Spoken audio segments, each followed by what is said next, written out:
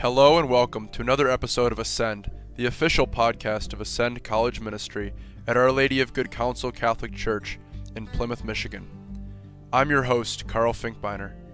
The following talk was recorded at the Ascend College Night on Tuesday, July 7th. In this episode, we give thanks for the many blessings that our Lord has given us, including our families, our nation, the created world, and the one holy, Catholic, Apostolic Church. In the name of the Father, and of the Son, and of the Holy Spirit, amen. Come, Holy Spirit. Lord, I just invite you to be in this place right now. And most importantly, I invite you to be in our hearts. Open up our hearts to be able to express the thanksgiving that we have for all that you've given us, and all that you are, and all that we are. So I ask you to lead us to a deeper understanding of the truth of our lives and the gift of your church, and how it guides us and sustains us along this journey. We praise you, Lord, and we give you all thanksgiving for who you are and for what you're going to do tonight. In your name we pray. Amen. Father and Son and the Holy Spirit. Amen. All right, so during the next couple weeks, the plan is to break open what it looks like to be a member of the church, what it looks like to live the Christian life as a part of the church that Christ instituted. So I had a talk written along those lines, but the Lord really put something else on my heart today, which is just Thanksgiving. And so I wanted to talk about that and our attitude of Thanksgiving, and also dive into a little bit of why the church is the main thing that we have to be thankful for as Catholics. So this kind of stemmed from the trip that I took this past week and a half with my family. We went out to Yellowstone, took a road trip, 10 days in the car with my 4 younger siblings and my parents. And it was just a really blessed time. This whole summer has been a lot of surprises that I haven't expected, and I think that none of us have expected, right? All of our plans kind of got thrown out the window because of quarantine and the virus, and it's easy to look at all that and say, man, like, God has taken so much away, or at least the world has taken so much away from me, right? But in reality, God, he doesn't cause evil, but he allows things to happen in order that good may come out of it. So God is speaking something to every one of us through this. And so it's very important to have this attitude of, God, what is the gift that you have prepared for me, or that you have given to me in this time? And that attitude of thankfulness allows us to begin living the gift that he's given us, and really tapping into where he's leading us from this. So I guess the four of the main things that came out of this trip for me were just the beauty of family, the beauty of our nation, the beauty of God's creation, and the beauty of the church, and how thankful we all should be for all those things. So first off, family. I've been reflecting on this a lot as I've been at home with my family for the last 4 months. And the word I keep using is that family life is a beautiful mess, because these are the people who've been placed in our lives for us to love. And it's not always easy, because these are the people who sometimes hurt us most, or who we can hurt the most. But also, these are the people who have vowed to love us no matter what, and who we have an obligation to love no matter what. And there's real beauty in that, because family life is a training ground for love and for just living out the Christian faith, right? It's not glamorous. Look at Jesus' 30 years of hidden life, right? There's nothing glamorous about it. He was a carpenter. But in that, he was the Son of God. In everything he did, from the way that he set the table, from the way that he treated his parents and the other people in his community, he did it all with the love of God. And that's what we're called to. And in a special time this summer, when a lot of us are with family for an extended time, is an invitation to learn to love them in all their flaws, and to prepare for someday having our own families, right? Like, we're all young adults. We're all called to some sort of fatherhood or motherhood, whether that's physical or spiritual.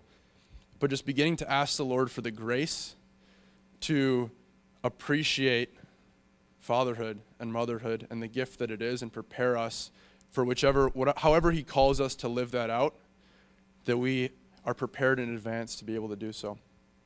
The second thing that we should be thankful for is our country. I know there's a lot going on right now that kind of detracts from that. But on July 4th, the birthday of our nation, I was blessed to be able to be at Mount Rushmore So it was the day after Trump had spoken, so I wasn't actually there for that, but still everything was set up. So the stage with all the red, white, and blue, people, tourists coming in to see the monument and to celebrate our nation, and then, four of the greatest presidents we've had looming over the whole landscape. And obviously those men were all flawed, and obviously we are all flawed, and our nation is all flawed in some way. But I was just filled with gratitude and this feeling of blessedness when I was standing beneath these monuments of the men who built our country into what it is, which is a place where we enjoy incredible freedom that we cannot take for granted. Zechariah, the father of John the Baptist, when his son was born, he praised the Lord, and part of what he said in his canticle was that the Lord has fulfilled his oath that he swore to our father Abraham, to set us free from the hands of our enemies, free to worship him without fear, holy and righteous in his sight all the days of our life. So we have an incredible blessing in this country to be able to worship our God without fear. And that's the greatest freedom that we can have. And it's something that we should not and cannot take for granted, because who knows if it'll be around for that much longer, right? Even in the time frame of our kids and grandkids, who's to say that those rights won't start to be infringed upon? So just being grateful for what we have and praying for our nation, and that those freedoms remain, and that those freedoms are extended to everyone, and that justice and peace truly come, not just in name or word, but that we continue to work as a nation toward true freedom and true justice. So something to be thankful for, and also something to pray for, is our nation.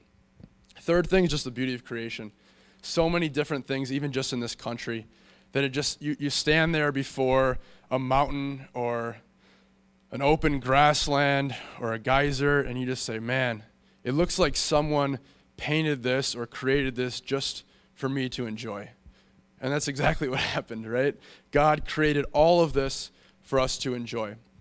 And it's something we say, we know, but it should fill us with awe every single time we ponder that fact. That all these wild animals that we see, all this ecosystem is created ultimately for our sake, and that's what God sees. That no matter where we are, whether we're in some beautiful landscape or whether we're in a cubicle of an office building, right? God has created all for our good, and that's who he cares about, is us, and we're called to also be stewards of that. All this beautiful creation, to maintain it, to sustain it, and to thank God for it. And then the fourth thing that we should always be thankful for is the church. And this is I'm going to dive into a little bit of what the talk was originally supposed to be about. But just being on the west side of the country, where daily mass isn't as prevalently available as it is here, the sacraments aren't as prevalently available, just really filled me with a thanksgiving for what we do have here. That, within the span of a few miles, you can go to 4 or 5 Catholic churches, depending on your schedule, and be filled with the sacraments. But being out there also made me appreciate the fact that the men who served in the priesthood out there, because it was a battleground. You could tell some of these churches were actually designated as mission churches, and they didn't have the huge populations that we have, but they wake up every day to serve the people that are in their lives and are in their community, and to provide the sacraments, which gives us that supernatural life within us that we just can't find anywhere else. And that's why it's so wonderful that churches have begun to reopen, and why we need to continue to run to the sacraments, because they feed us with something that we can't get on our own strength, and that's the very life of Christ. So one great analogy for the church, kind of going back to this whole idea of climbing a mountain, right, that we began the summer with.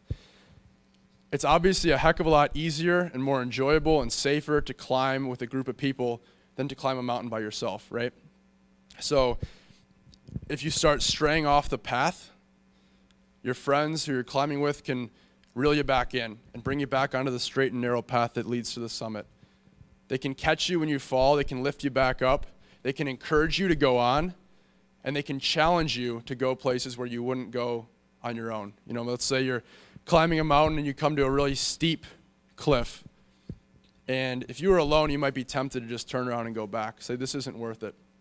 But if you see a handful of brothers and sisters climb that cliff before you, and you know that there are 2 more behind you waiting to catch you if you do fall, That's going to give you the confidence you need to step out into the deep and to take risks. And that's what our faith life is about, right? It's about accepting the challenge of the Lord to go deeper. And sometimes that's very daunting, but having brothers and sisters with us allows it to be possible and inspires us to do so. And then it's wise to hire a Sherpa, if you're going up into the mountains. A Sherpa is a tour guide, so it's someone who knows the mountain like the back of his hand, has been climbing the mountain for years, and it's his personal responsibility and mission to make sure that everyone in the group makes it to the summit safely and has a good time and encourages them and works with them individually if they need it, right? So that's the role of the clergy in the church. People who have dedicated their lives to ensuring that we reach the summit safely. People who have taken the time to learn the spiritual journey and who desire to help us to climb the mountain. And this was ordained by God, by Jesus from the beginning of the church, who he appointed the apostles as the heads of the church. Jesus didn't establish a social club, but he established a body. So we're not just a group of people who come together because we have similar interests or because we do similar things, but we are truly the body of Christ. And St. Paul, I think, understands this best because when he was on his way to Damascus, right, he got struck by a great light. He was blinded, and he heard the voice of Jesus say, "Saul, Saul, why are you persecuting me?" He didn't say, "Why are you persecuting the people who follow me?" He said, "Why are you persecuting me?" And so Saul really understood deeply the reality that those who've been baptized into the Christian faith have been incorporated into the body of Christ. So one way I like to think about that is the fact that Jesus is the head and we're the body. Everything originates in the head, but our actions are carried out by the body, right? So let's say I wanted to throw this microphone across the room. That would be a thought that entered my mind and my head. I don't know why I would want to do that. But anyway, it came from the head, right? But it's actually my arm and my hand that throws the microphone. So in the same way, everything that we do in the Christian life should originate from the mind of Christ, but it is us who carry it out. It is through us that Jesus is still Emmanuel, God with us. And so through us, Christ's hands still heal people. Through us, his lips still proclaim liberty to captives and freedom to the oppressed. And through us, Jesus, his feet still walk into the darkness and shed the light of the gospel into the darkness of our world. And so that's the incredible reality that we live in, that we are physically the body of Christ on earth and that he still lives here through us. And that's a great responsibility, but it's also a great thing to be grateful for, that he has entrusted us with this mission. And of course, he, again, going back to the priests, he allows them to act in the person of Christ the head. When the priest elevates the consecrated host, he says, "This is my body given up for you." When he performs the sacrament of reconciliation, he says, "I absolve you of your sins in the name of the Father, Son, and Holy Spirit." So it is through the priest that Christ literally acts. And that's not just something we say, but it's something that we believe to be true, that the priest acts in the person of Christ the head. And he gave the apostles the authority to do so at the beginning of the church when he breathed on them. And he said, "Whose sins you forgive are forgiven them, and whose sins you retain are retained." He says, "I give you the keys to the kingdom of heaven." And the apostles passed down that authority through the generations to their assistants and their successors. And so we have 2,000 years of church history where the mind of Christ has been discerned by the men and women who have been called to follow him. The magisterium, official teaching of the church, lays out the mind of Christ so that we, the body, can act upon the will of Christ. And that's something that is just, we are so blessed with as Catholics because we don't have to figure it out generation to generation. It's all there for us. It's all been provided for us. And not only is it an idea that we read about, but it is living and real in the sacramental life of the church. So the only proper attitude to that, right, is a humble thanksgiving for what we've been given. And the church gives us a means of expressing that gratitude and that thanksgiving. The word Eucharist comes from the Greek word Eucharista, because the Eucharist is an offering, a sacrifice of praise and thanksgiving. There were several different types of sacrifices in the Old Testament in ancient Israel, and one of them was the Todah offering, which was an offering of thanksgiving. And a Jewish scholar before the time of Christ prophesied that after the Messiah came, only one sacrifice would remain, and that's the Todah sacrifice, which has been fulfilled in the Eucharist. Every time we receive and participate in the Eucharist, in the Mass, the sacrifice of Christ becomes truly present and applied to us, and we offer our thanksgiving to the Father, and we have an opportunity to adore him in his physical presence in this blessed sacrament. So tonight we're going to have an opportunity to adore him in the Blessed Sacrament. Thank him for our family. Thank him for our country. Thank him for all of his creation. And thank him for the church, which is guiding us along the right path, giving us a vehicle with which to worship him and with which to live our life and navigate our life and our journey toward the summit.